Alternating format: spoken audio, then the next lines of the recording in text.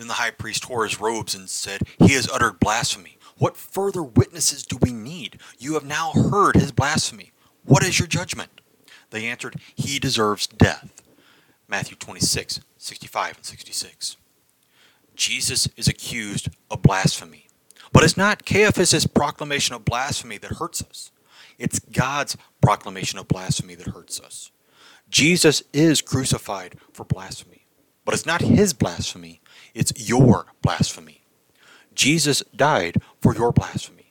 Every time you've spoken against Jesus, every time you've remained silent when you should speak up, every time you've bad-mouthed your fellow man, this is the blasphemy for which Jesus died. Blasphemy that happens every day. There is not a day when we're not speaking against Jesus. Not a day when we're silent when we should speak up. Not a day when we're not bad-mouthing our neighbor. You are guilty of blasphemy against the first commandment. You shall have no other gods before me.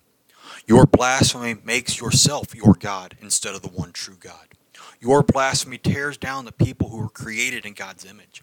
Your blasphemy sent Jesus to the cross. But Jesus died on the cross to forgive you of your blasphemy. Believing in Christ, you have the forgiveness of all your sins, including your blasphemy against him. After all, his first word from the cross is, "Father, forgive them, for they know not what they do." Amen.